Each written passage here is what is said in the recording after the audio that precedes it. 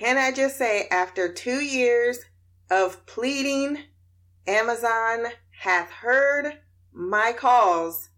I can now skip the intro. You're listening to that blessed and highly flavored podcast. It's only because a nigga blessed. Welcome back to Black Hole Couch Reviews. I'm your host, Christina. We are back and reviewing a new show on Amazon Prime called Utopia.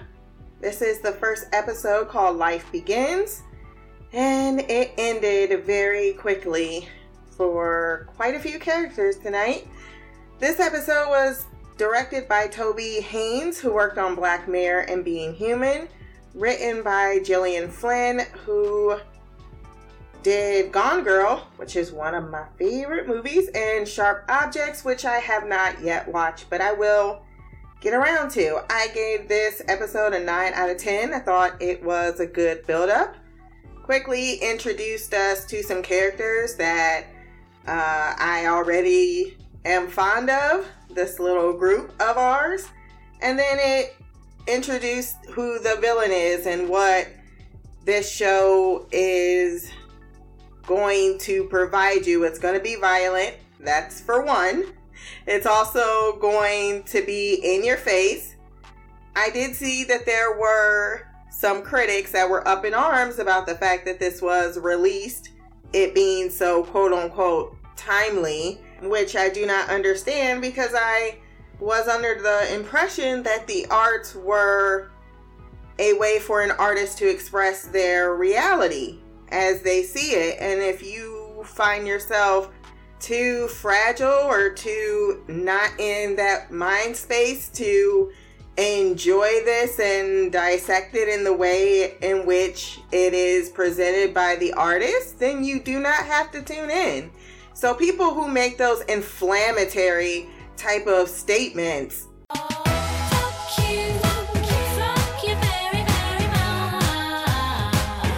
now that's not to say that a show this nihilistic is not for you and you shouldn't feel that way. I'm not saying that. I'm talking to those people that was talking about how the Joker was a huge fucking controversy, and I'm sitting in the theater for 2.5 fucking hours wondering when it was supposed to happen.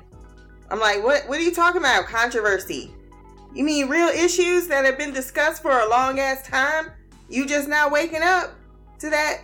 Ooh, Lord. There's just two different kinds of people in the world, and the ones that use their brain are not a lot of them. The part of the collective, or as I would like to say, the outliers, now that Westworld has put that term in my brain, we are few and far between, man. We are very few and far between.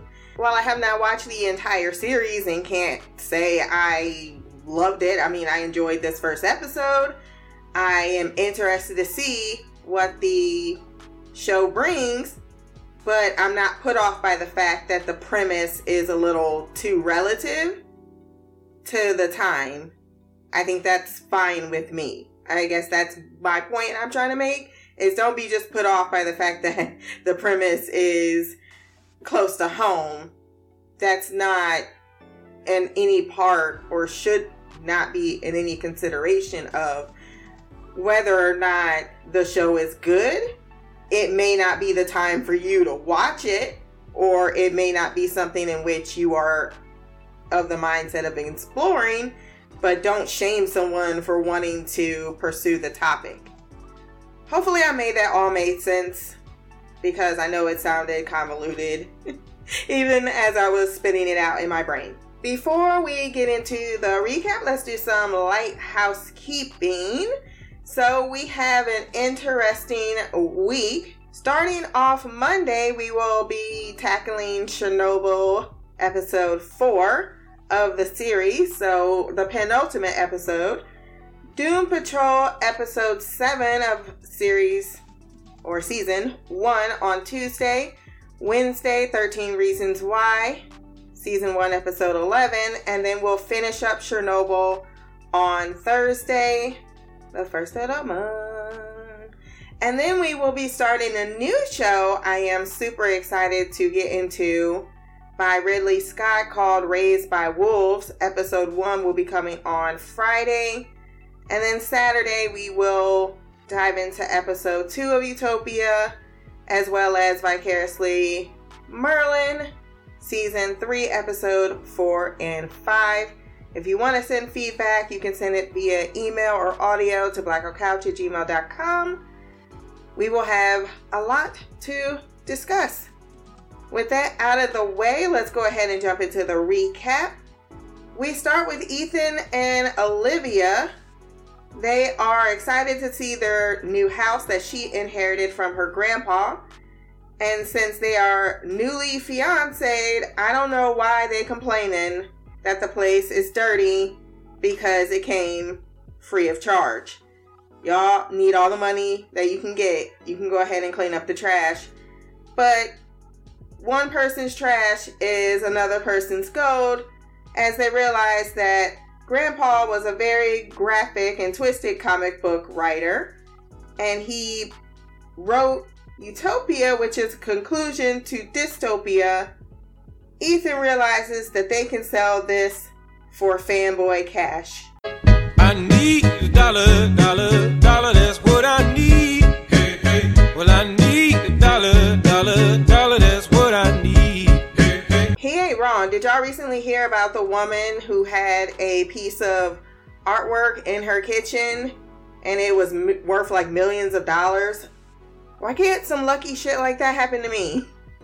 I want to go through my dad's record collection so bad, but he will not let me near them. He looked at me every time like, absolutely not. I'm like, come on, let's just put it on eBay. You might be a millionaire right now. I don't want to think about it, Christina. I just don't. Like, I don't know why you just don't let me go through it. Maybe because they are worthless. Who cares? We can at least try, is the point. Make yourself a Google page. It's okay. I'll inherit them motherfuckers. Like, you can enjoy that money while you're alive versus it will all go to me if there is indeed something valuable in there. I'm just saying, I do not wish that. Not at all. Now I feel like a terrible person. Not supposed to say all the things that you think, but I do. And they come out, and then I'm like, oh, everyone is judging me so hard. I don't mean it, though. Back to this episode. A woman named Samantha is planting grass, and I like the fact that they slowly introduce what the environmental issues were. Because I was like, what the hell are they they're spraying grass where grave sites are? Because the soil has, I guess is not fertile. She gets a text alert and screams. Oh my God! Okay, it's happening. Everybody stay calm. What's the procedure, everyone? What's the procedure? Stay calm! Wait. Everybody calm down! Apparently, she's one of those people that signed up for every notification alive to make sure if Utopia ever went on sale, she would be the first to know. She has a group of friends who are like-minded, and she texts them as well, letting them know it has been since 2014 since dystopia was discovered.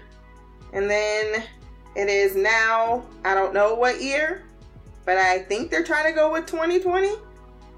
And that they need to get to Cleveland so that they can go to this Fragacon so that they can buy it. We then meet Ian, who apparently, I didn't know what he did, sells gap insurance for people with Lyme disease. He listens to Lyme disease issues. While he is on the phone, Sam gives him the lure of meeting Becky in person. Becky is the black girl with glasses who looks a hell of a lot like me in high school. It is ridiculous how much, even down to the damn jeans and the overly large pack, because I just needed everything to go in there, including the books I wanted to read just in case. It's ridiculously embarrassing how much I related to this girl. And I had that same oblivious, like, what? I still am the shit. What you mean? No damn fashion sense. I have gotten better in spurts in my lifetime, but I feel like it's every 10 years. I'm like, what the fuck you doing? Why are you wearing so much black and brown? Look like you're on a constant mourning funeral. Enough about me. Back to Ian. He is apparently very much in love with Becky, but we will get back to that later as well. Wilson is also in, and he lives in a very large apartment with his family. He says when Ian asks if we can stay with you, that it will require a background check, and I was so with him. I don't know you. These people have never met up before in real life, so they are strangers. Hell yeah, I'm gonna do a background check. You at least gotta open up your Facebook page. Something. Anything for me to make sure that you are a passably okay human. If we all meeting online, there's some part of us that clearly relates to a certain type of relation. We know we can't deny these things. Honesty is the first step to self-reflection. There's a lure to having an online relationship.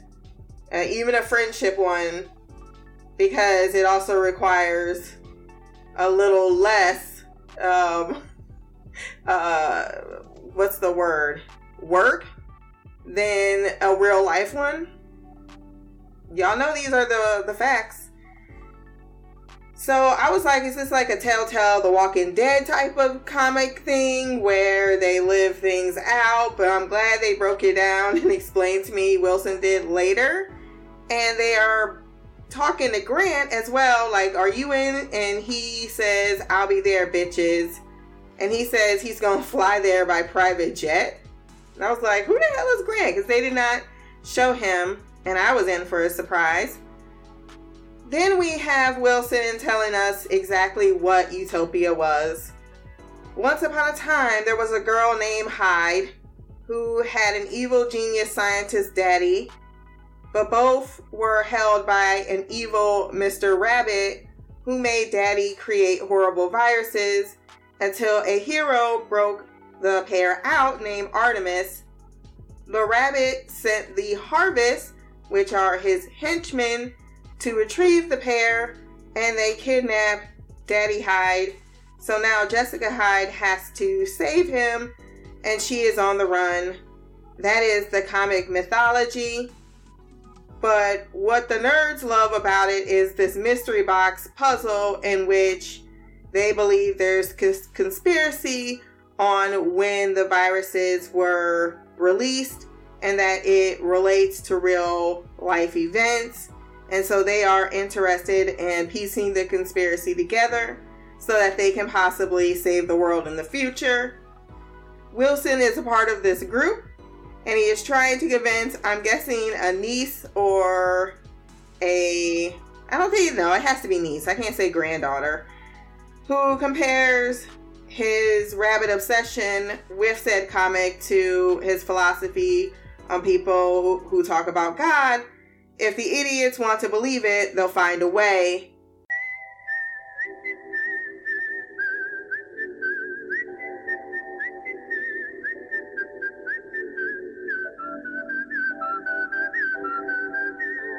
Look, I have a issue with organized religion. I think it is responsible for more bloodshed than as many human precipitated wars.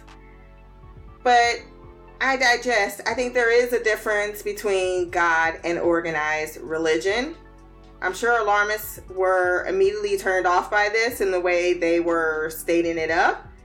Because as many, I'm not a fan of Bill Maher deciding that it's okay to drag people's decision to follow religion to a certain extent. Now, there are zealots, of whom I do not have the same temperament or patience. However, a honest religious person, hey, if that's what makes you happy, you ain't hurting nobody. You ain't. So,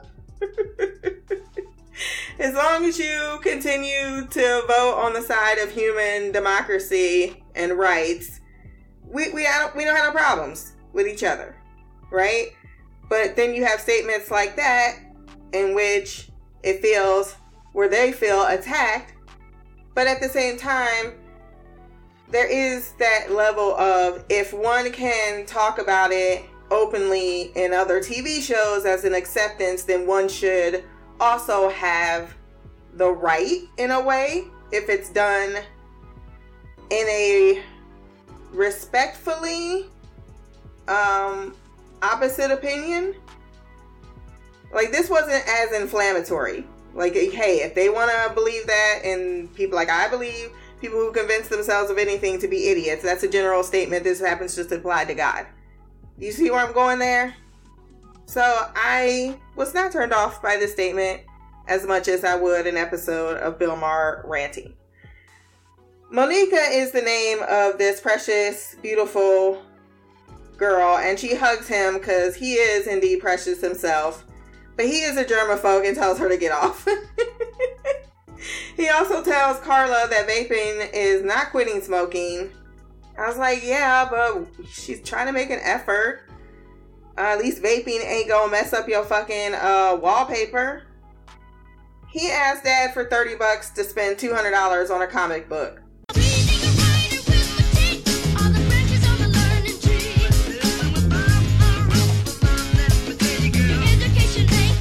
Dad tries to make a joke about the bunny rabbit, and he says, if we are to be crackpots, because we both are, you need to have a sense of humor about it so that you can not come off as quite a creeper. Becky begins to leave and packs an extra. I wasn't sure if that was a shirt or some shorts. When she begins to lose her balance, then she begins to shake. She is unable to take some pills due to the shaking, and she straps herself into a chair as she has some type of seizure. And there is also a black mark on her neck. There's a comment that Ian makes a little bit later about the fact that everyone seems to have some type of disease or other. So is this something she developed a long time ago? Or something recently that she developed? Sam is being driven by her father, who is disenfranchised, Sam that is, with humanity's constant reactive response to crisis after being told this is what will happen, and then it happens, and then they're like, oh, now we need to do this, and they're like, yeah, well, we could have also not lost so many people and done it in the first place. I think that is apropos, but as another quote would say, every generation has its struggles. You know, we feel this way after our own cataclysmic shift in the world. It was felt unilaterally across the entire continent. And it's also a universal awakening of empathy, which is a push against the machine to try to enact change. Happened in the 60s. Happened around... America is not very great for this. Unfortunately, before the 60s, I would say probably around the First World War or Civil War. It hasn't happened as often, and that's why we're so fucking like shell-shocked when it does. And I'm not saying we shouldn't, because of course, how you feel is how you feel. But yeah, of course it's gonna feel apocalyptic when it is that time in history that it hits you or your particular generation. And that seems to be what's happening with the world outside. And a lot of people are going 2020, but the 2020 is just the beginning of something.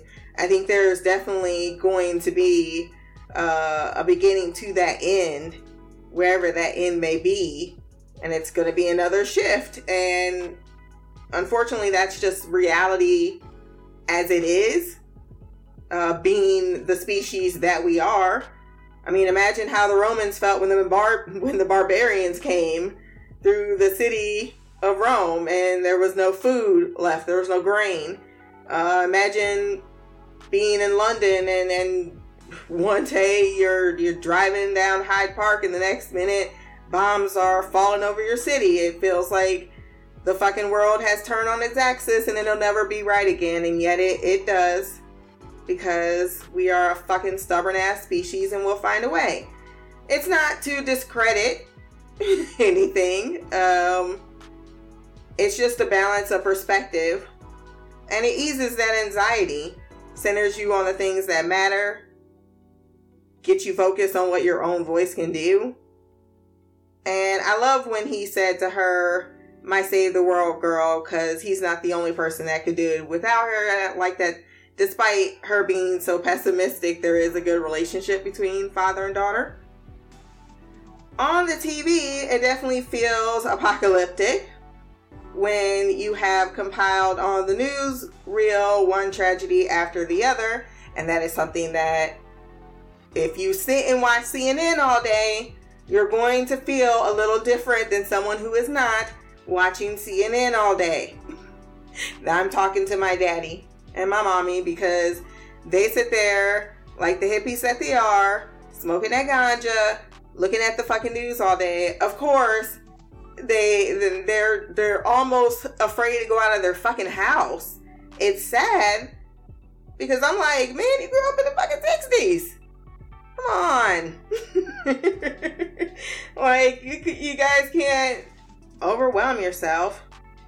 Grant, we find out, is a 10 to 12-year-old little boy who lives with his mom and a few younger siblings. He is also watching very familiar events happening involving a flu. This is the actor named Yvonne, I think Wanda. He was in Euphoria and I loved him in that show. He has really represented or misrepresented himself online, talking about he gonna show up in a Porsche. Samantha gets to FragaCon via bus and is indeed the organizer, telling them to all bid $500, which she should have probably told some of them that before they organize their monies. Like, everyone can't just go to the ATM and pull out a stack of $5. And Wilson is paranoid as fuck, saying, I'm not giving out my information, but it's a good thing that he is. Ethan and Olivia prepare the bidding party. They even put up some posters, and they get everyone to come in to look at one page. They do not answer any questions because they do not know anything, even though they say it's like a pilgrimage for some people. And they are to put down their contact info and the room number at this convention, and they will contact them if they are picked to sell the magazine to. Wouldn't if you can put your bid down, not look at the other people? I didn't understand that when they kept writing. I'm like, how are you doing this? Are you making sure they cannot? No, I don't even think they tried. They just handed it over. Rod picks up Arby. He was in Billions, the actor that played Arby, so I knew I was in for a treat because I loved him in Billions. Who doesn't care about how stylish this man's car is, but that he be prompt. Rod said, "Now, I tell you what, I like you and I want you. Now, we can do this the easy way or we can do it the hard way." The bidding party continues as each very comically dressed nerd shows up, gets a glimpse of the page with one guy audibly orgasming. Get it together, Marcelo! Control! Becky does end up making it. She has her turn and is frustrated at the lack of molecule information, and passes Ian, who is standing in line talking to Jimmy dressed as Jessica Hyde, that I am in love with a girl that I talked to online, and he replies, aren't we all? I'm an adult virgin. But he's like, dude, for real, I'm about to meet her in 15 minutes. And he says, is that what you're going to wear? He manages to get a picture of the page while, I guess, am I supposed to think they're tipsy? Girlfriend and boyfriend decide to loudly whisper that they may pick him. And then he goes to the bar looking for Becky. I was like, oh, they didn't give a description of each other because he just keeps walking up. Are you Becky? She's like, no, I'm not. And did you see that one girl who avoided his gaze? Like, anything is more interesting than you because I sure as shit ain't Becky. Don't even come over here. And after he orders a kamikaze, which 1, cool name, 2, cool drink, and 3, I want one. She does arrive, and she recognizes him as Ian, and he recognizes her finally as Becky. And she replies that he is Ian-y, as she pictured. And then they both decide that we don't need to talk about Utopia. We can stave off the panic. Let's talk about something else. Bitch, I'm trying to get drunk. She was definitely giving him the eye of, oh, he kind of cute. Samantha comes in and tells them, Ethan and Olivia, that she can do $6,000. And I'm like, when was this decided and who's paying for this? And to not sell, they completely write her off. I thought that was hilarious. Like, yeah, we know you working with money you ain't got because you came in here with all of the privilege. Ian reveals that he is not an actual writer, but a fanfic one. And I'm like, well, that counts. Just because you're not a published author doesn't mean you're not a writer if you happen to write something that you like and other people like it too. I mean, I thought that was a odd statement. And that he sells gap insurance to patients with Lyme disease, as stated, or who may develop Lyme disease, as I've stated before. He spends all day listening to symptoms and ailments, and this is when he makes the comment that people are always sick and it's depressing. And of course, there's a cool Reese that goes to the room because she herself is sickly. He also reveals that he likes to play competitive, what did he call it? Risk? I have never in my life heard of this. What is this game? I know spades. I know solitaire. I know poker. Texas Hold'em poker. I don't know what Risk is. Uno. Someone's gonna have to tell me about this. I've never done it before. Speed. Played that game. Not the drug. And he asks what's her secret, and she says Risk is boring, and he says take that back. And that's exactly what some of my friends say about history and the 10 consecutive games that I got going of Words with Friends. Don't judge me. I like to keep my fingertips busy. As in any fandom, there is a divide between the fans. There are those who like the story and just watching the show because they like it. And then there are those that want to deconstruct everything and be all up on Reddit posting meta blogs for debate for about 5 to 6 years, sometimes 20. She tells them this is something that means some relevance to our history, to the guys that are just talking. First she thought they were her group, but she was really happy to discover they were not. Wilson overhears and passionately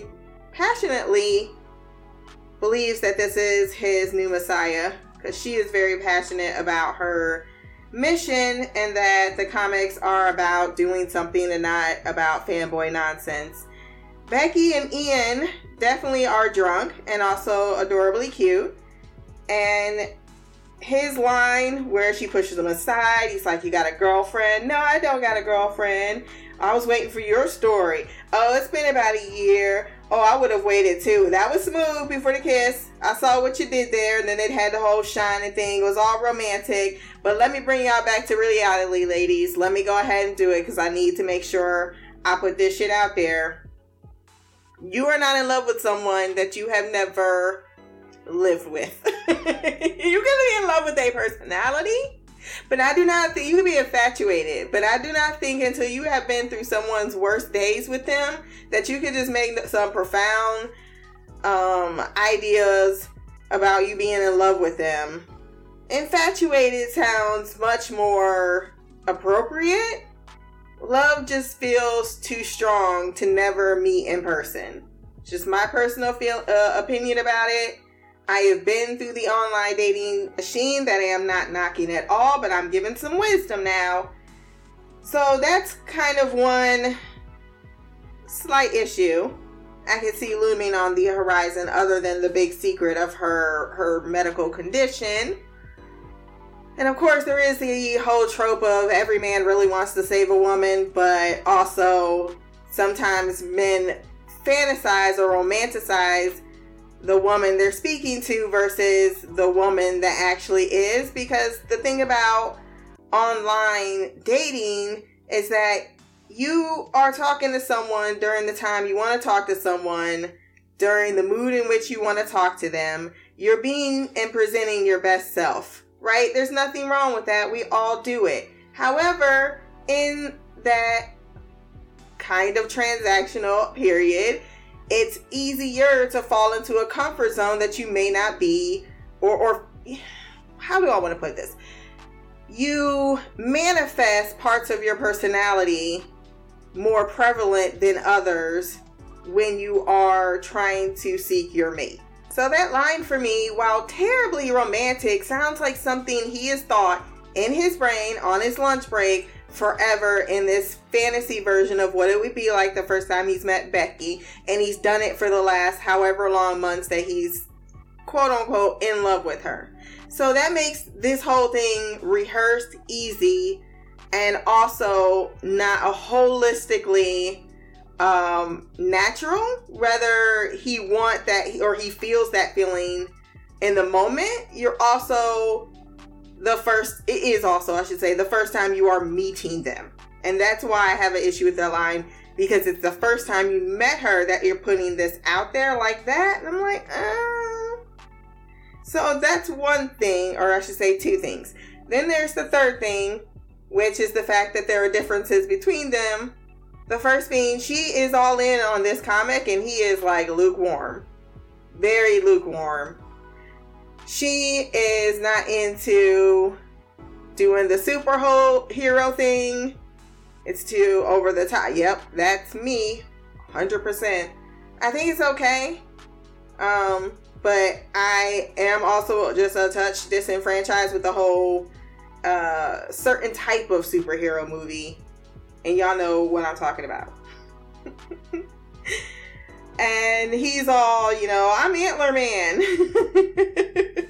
They do have good chemistry. I hope they work it out. But I'm definitely side-eyeing it just a little bit. Because it's so cute and so sweet. But it also comes with a lot of baggage that, I don't know. Like, I feel like she was disappointed in some things in him, and he was disappointed possibly, or he's going to be once he finds out she's sick. I don't know. I'm just being... I could also just be a absolute nutter cynic right now. I'm on episode 1. They could be perfectly fine, and he really is going to surpass all her expectations and be in love, and I'm just being a fucking pessimistic bitch because I ain't got none in a minute. It's fair. It's fair. Have to state it. But I am going to a nudist resort called Hedonism for 420 week next year, for a week of guaranteed possibility with all of these fucking pretenses disposed of. So that's how I prefer to live my dating life, if that informs your thesis on me. The team, well, first, a man comes to the bidding party and says, here's $20,000, here's my card, give me the magazine, and Utopia is sold. The team finally meet up with Sam like, where y'all been? Oh, I'm sorry. Nice to meet you. Then says let's all soak in how cool it is to be in this moment. And then she says, well, I bid $6,000. Is that going to be a problem? They're like, yeah, it is going to be a problem. Because while everyone else can at least produce 500, except for Wilson, who only has 200, he is way short. No one is trying to put that money down for the comic, despite them all thinking and saying they need to have it. Ian is definitely the least invested in the conspiracy, because she's like, this is important, and he's like, well, is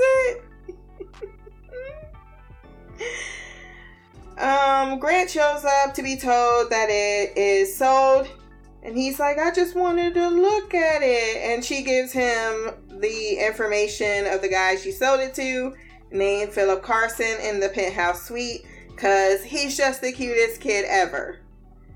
Smart little fucker, though, goes to the Umi stand, gets a card with his name on it that says Grant Carson, and then he goes up to the lobby and says, I've lost my dad and I lost my key card. One would think they would have at least made an attempt to contact Mr. Philip Larson, but it is a convention and there is liquor and sex involved, so that's kind of fair. That this kid may need to be making his way to somewhere safe. But she does say, I need to ask for ID, and that's when he presents the little certificate, and it is enough to get a card. Arby and Rod show up, and while both agree that these weird people are disturbing, Arby also finds them wonderful. What the hell are they? I do not know, but I am intrigued. The group then drink and toast to the comic. They also toast to Rad Wilson. And they are not as naive as Becky, who thinks that Grant is an actual photographer for The Rich and Famous. Ian says he's most likely a middle-aged man who is unhappily married. And I was like, oh my God, is Ian unhappily married? Wilson thinks people lie because they are unhappy with who they are, or really are. Sam says that's not true. I was like, I can see that more pertaining to a dating profile, like I said, when I was explaining earlier, and that's not even, there's a conscious and unconsciousness to that to a certain degree, but as far as people online, I feel like they are being exactly who they are. And some of them are absolutely awful human beings. Wilson calls Samantha out on liking Maroon 5 because he did all these background checks. He says, Ian, I read your fanfic from 5 years ago, and points out that Becky is the nicest one thus far. Does he know? He may, but he did not want to tell everyone. Arby and Rod asked to see Utopia. She says, we sold it, Olivia that is, and then they force their way into the room, producing a gun. And they say, who did you sell it to? She produces Carson's card and the list of names of the people who all saw the magazine that has their contact information as well as the room numbers. Oh, hell no! I was like, oh, thank God Wilson is not only paranoid, but that he lives in the immediate area. I did love the music in this scene. It was scary because Arby did not say anything. He's just sitting over there eating Chex Mix while you have Rod being ever so pleasant but slightly threatening, saying, he opens his yellow bag, he produces some needles, and he says, look, I can either shoot you or you can take this injection. I'd rather not kill you. This will just knock you out, and then you will wake up with a hangover tomorrow. This was just, brutal in its very coldness as he one by one goes to these 6 people, takes a wipe, and that's what he points out, like, why would he wipe our swab us if he was going to kill us? And I think he's just methodical. He I'm administering something in a professional manner, and that's in which it's always been taught, and that's how he does it, because all of them have been murdered and they have passively accepted their death. Or not some of them, because some of them like, I don't want to, and he's just like, give me your arm. You don't have a choice, really. Grant gets into the penthouse that looks like an absolute dream. I don't know if I had the money, if I would want to spend it on this. It looks so much nicer from afar, but to think that this place is like $500,000, I'm like, fuck that. You know how much shit I can get with $500,000? I feel like no matter what amount of money I get, I will still be fucking cheap on most things that don't mean a whole bunch to me, and that is materialistic. Like, I do my house once and I'm good. So good. I'd spend it on traveling. That's where I get my ass in trouble.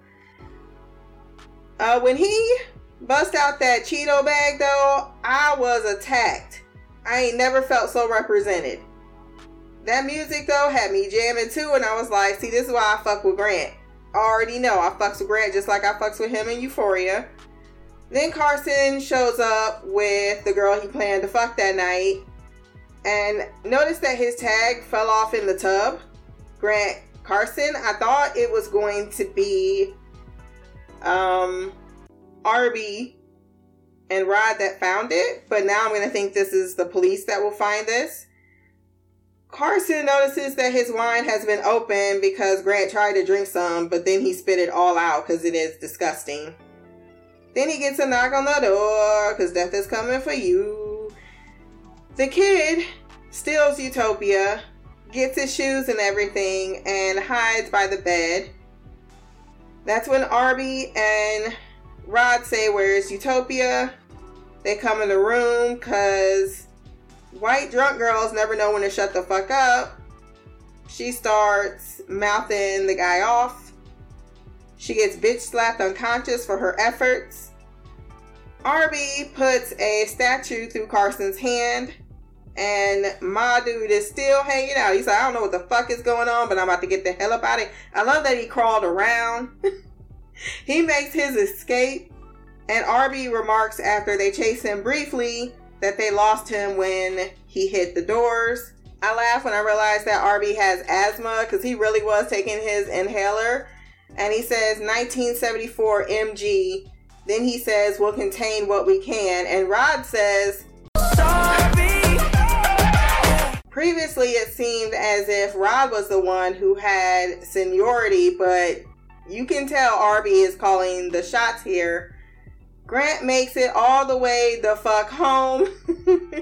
He does not stop. He does not collect $200. But Arby is able to isolate where his fingerprints were and has them swabbed.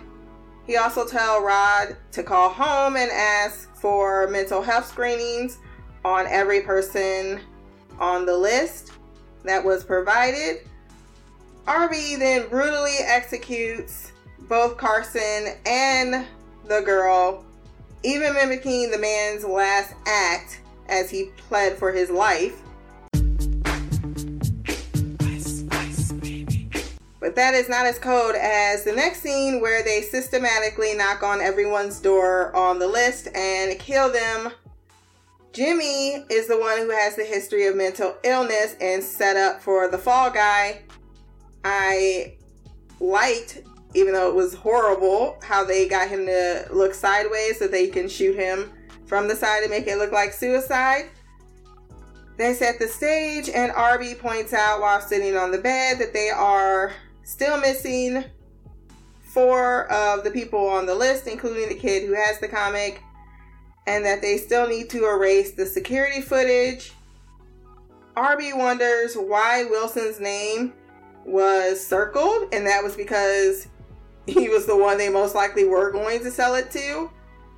but I'm thinking maybe this is a hint that those two will be great adversaries. He tells them that they need to go home for transportation because now he has to get his tools. And that does not sound pleasant for anyone that he is going after, including these 5 people that I am immediately in love with. The gang all decide to go to Wilson's house after saying that we all passed your background check because no one here really has money for a hotel room when we can stay with you for free. And let's face facts, we are all best friends now. The party was definitely staged. The Olivia and Ethan, that was really sad. Life began and then life ended for them over discovering this damn comic that they decided to sell. She was right. Everything should have just went into the trash because they set the stage to look as if everyone just had a drug overdose. We see a woman come onto the scene and she takes the needles. She takes the money. Olivia is still alive, begs for help, while simultaneously robbing her of her ring and her phone. And the woman says, "Why do you want to know where Utopia is?" And she looks around and reveals that she is Jessica Hyde. And that is how we end the episode. I was beginning to think that this comic mirrors some type of real life, like a plea for help for someone. I don't know, but yeah, I like where this is going, and I am definitely interested to see where it goes. I know John Cusack is in this as well. There are some pretty good names, some pretty good actors, Rainn Wilson, but I am very much interested on how everyone takes the news when they meet Grant for the first time, because I'm sure that's going to be my favorite reaction. That is my feelings on the show. Let's get into that feedback.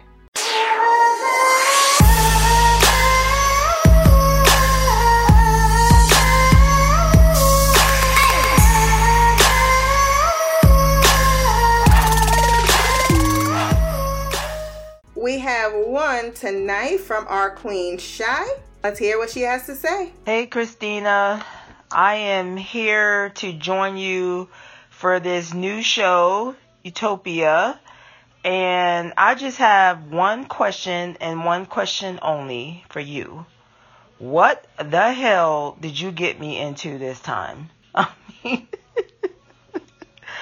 I'm sitting here watching this show, and at first I'm like, because I'm just trusting you. I see it on the schedule. I just go ahead and start watching it. I don't get no background on this show. I don't know what the hell this show is about. I just start watching episode 1. And yeah. And so for, I would say, 30 minutes of this show, I am like, what the hell is going on? What is this about? What is happening? And then the last 20 minutes, all hell breaks loose. Bodies dropping left and right. Holy shit. I'm like, what the fuck has Christina gotten me into?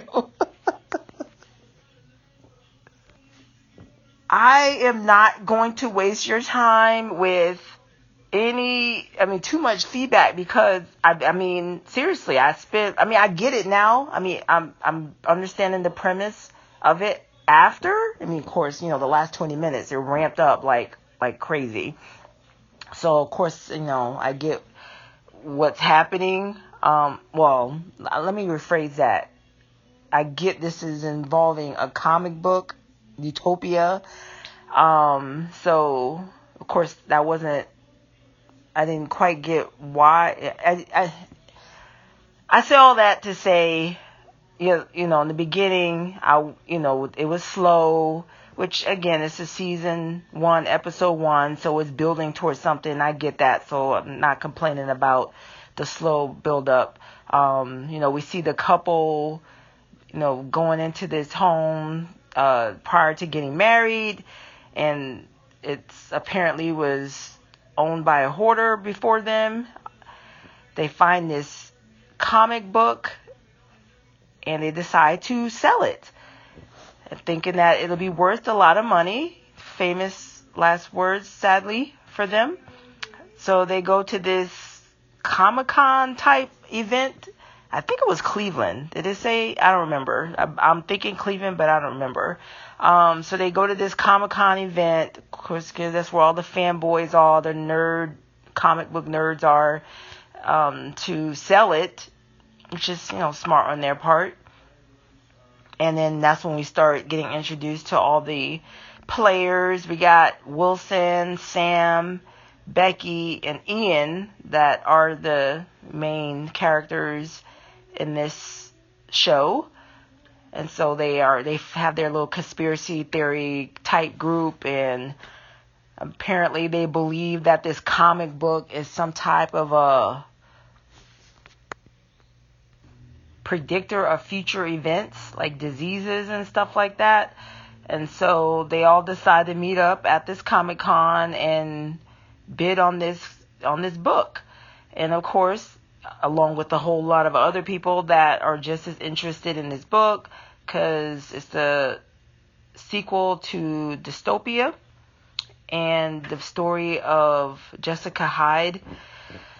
So, yes, we see them go to this Comic-Con and, meet up. Becky and Ian have their little romantic thing that they got going on. They like each other, and so this was an opportunity for them to meet and hook up. And then we have the strange dudes that I don't know what their names are. I mean, other than Killer 1 and Killer 2, because I don't know if they gave them names, and I didn't quite understand what their role was in this. I just thought they were another couple of, strange comic book nerds that is going to the event and, bidding on the book. Unbeknownst to me, that was the furthest. I mean, yeah, they're there for the book, but that was the furthest thing I thought they would be doing to get the book.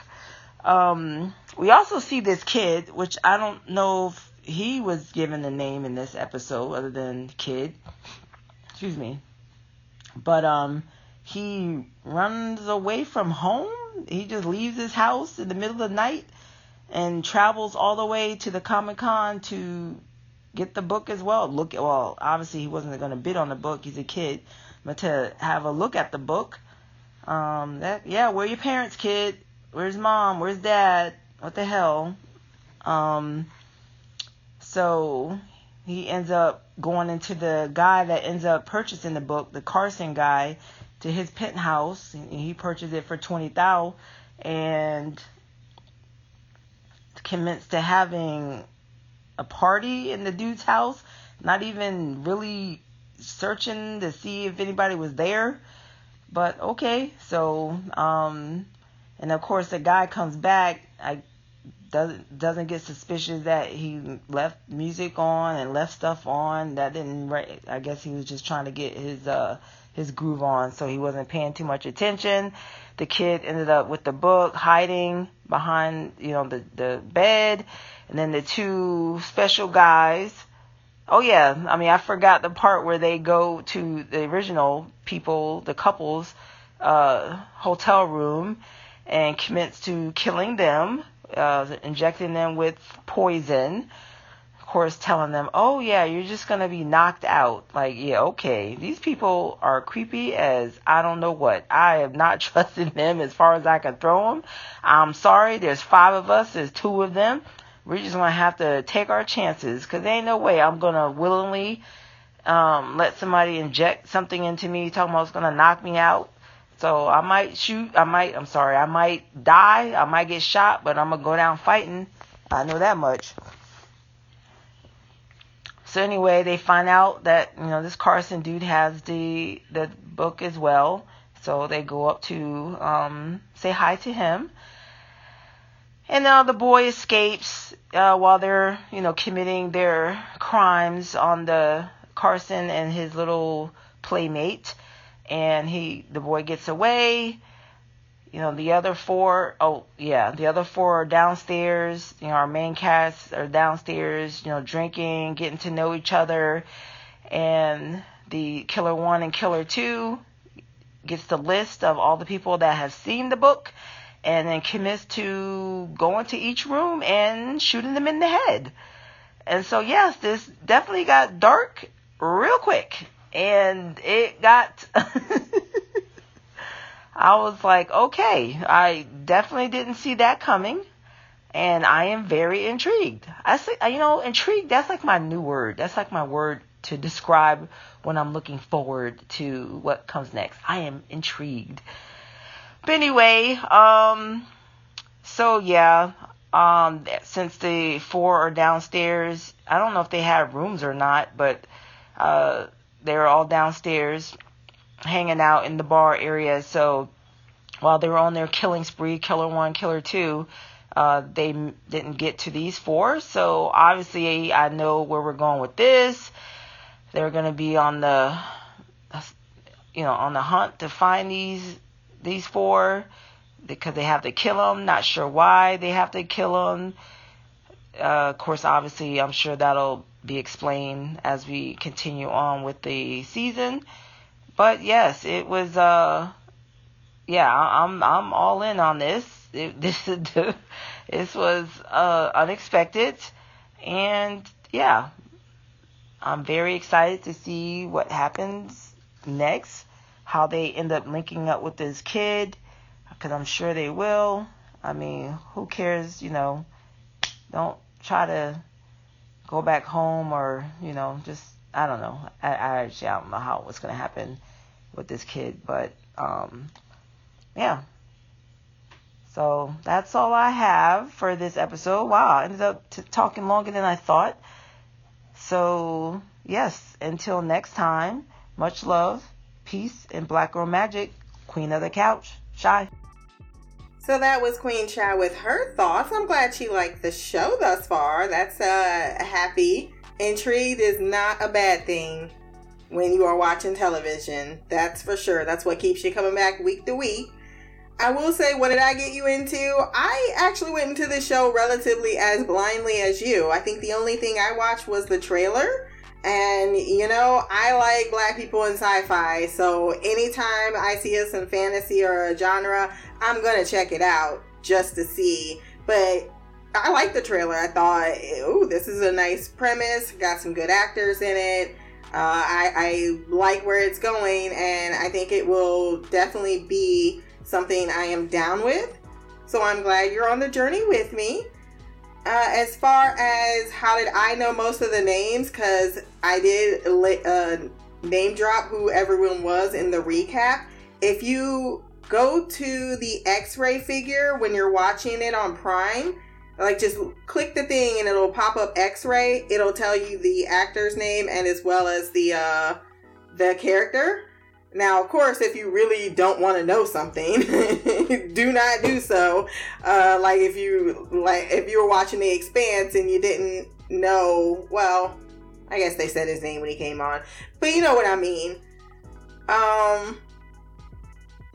Yeah, use that feature. I love the X-ray feature. It helps me so much. I love watching shows on Amazon for that particular treat. So having the skip intro feature as well is Amazon's my favorite thing. That's what Netflix doesn't have, which is that type of feature, which I hate, because if I forget a name or if you're someone who podcasts, you're writing notes and you need to, if you have an ensemble cast, it's easy to forget this or that.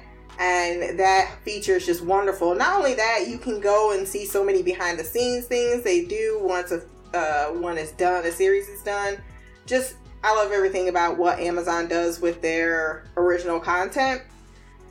As far as the 4 that were drinking while the Kill Fest was going on, they had already discussed staying with Rad Wilson, so they did not have hotel rooms. Most of them didn't even put their last name.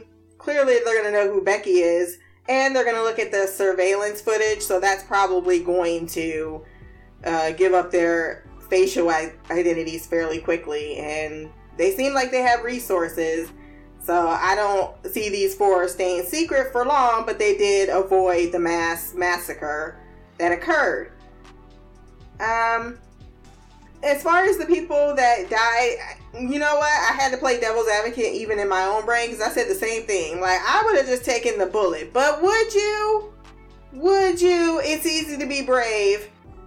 And when someone is, and this is how basically he was rewording it the first time. Like, everybody at some point in their soul knew these people came in with a gun. They're like, oh, it's just a robbery? Yeah, we're going to take the money. And they're trying to calm them, but they still also know that they showed up with a gun. And their lives are in peril. And by the time I think he got to swabbing people, he made it clear that either you go to sleep and it's painless, or I can make it painful. And now you're a military personnel. You are used to putting your life on the line. You are a badass on that level. So maybe you would be like, bitch, give me the bullet. My ass, I'd be like, I guess it sucks. It's tragic, especially saying goodbye to the person you love. Never even started life. You're young. You were just trying to sell a magazine. It's tragic all around. But I'd rather, again, go to sleep than fucking bleed out for 10 hours or worse. Maybe Olivia did drugs in her past because she's the only one that did not go down for the count. And I wonder why that is. Could be the last one given because they also set the stage or set the scene to look as if it was a drug party. And yeah, that's what answers that question for me. I don't want to be tortured. Tortured versus, you know, it being as quick and painless as possible. There's something to be said for one taking the other. But that is it for this week on feedback. Again, if you want to send some, you can send it to blackoutcouch@gmail.com. You can find this podcast, Black Oak Couch Reviews, on Podbean, Stitcher, iTunes. My social medias will be below. Remember to like, share, subscribe. And if you have time, run over to iTunes and leave a review and rate the podcast. Until next time, peace, hair grease, Black Girl Magic.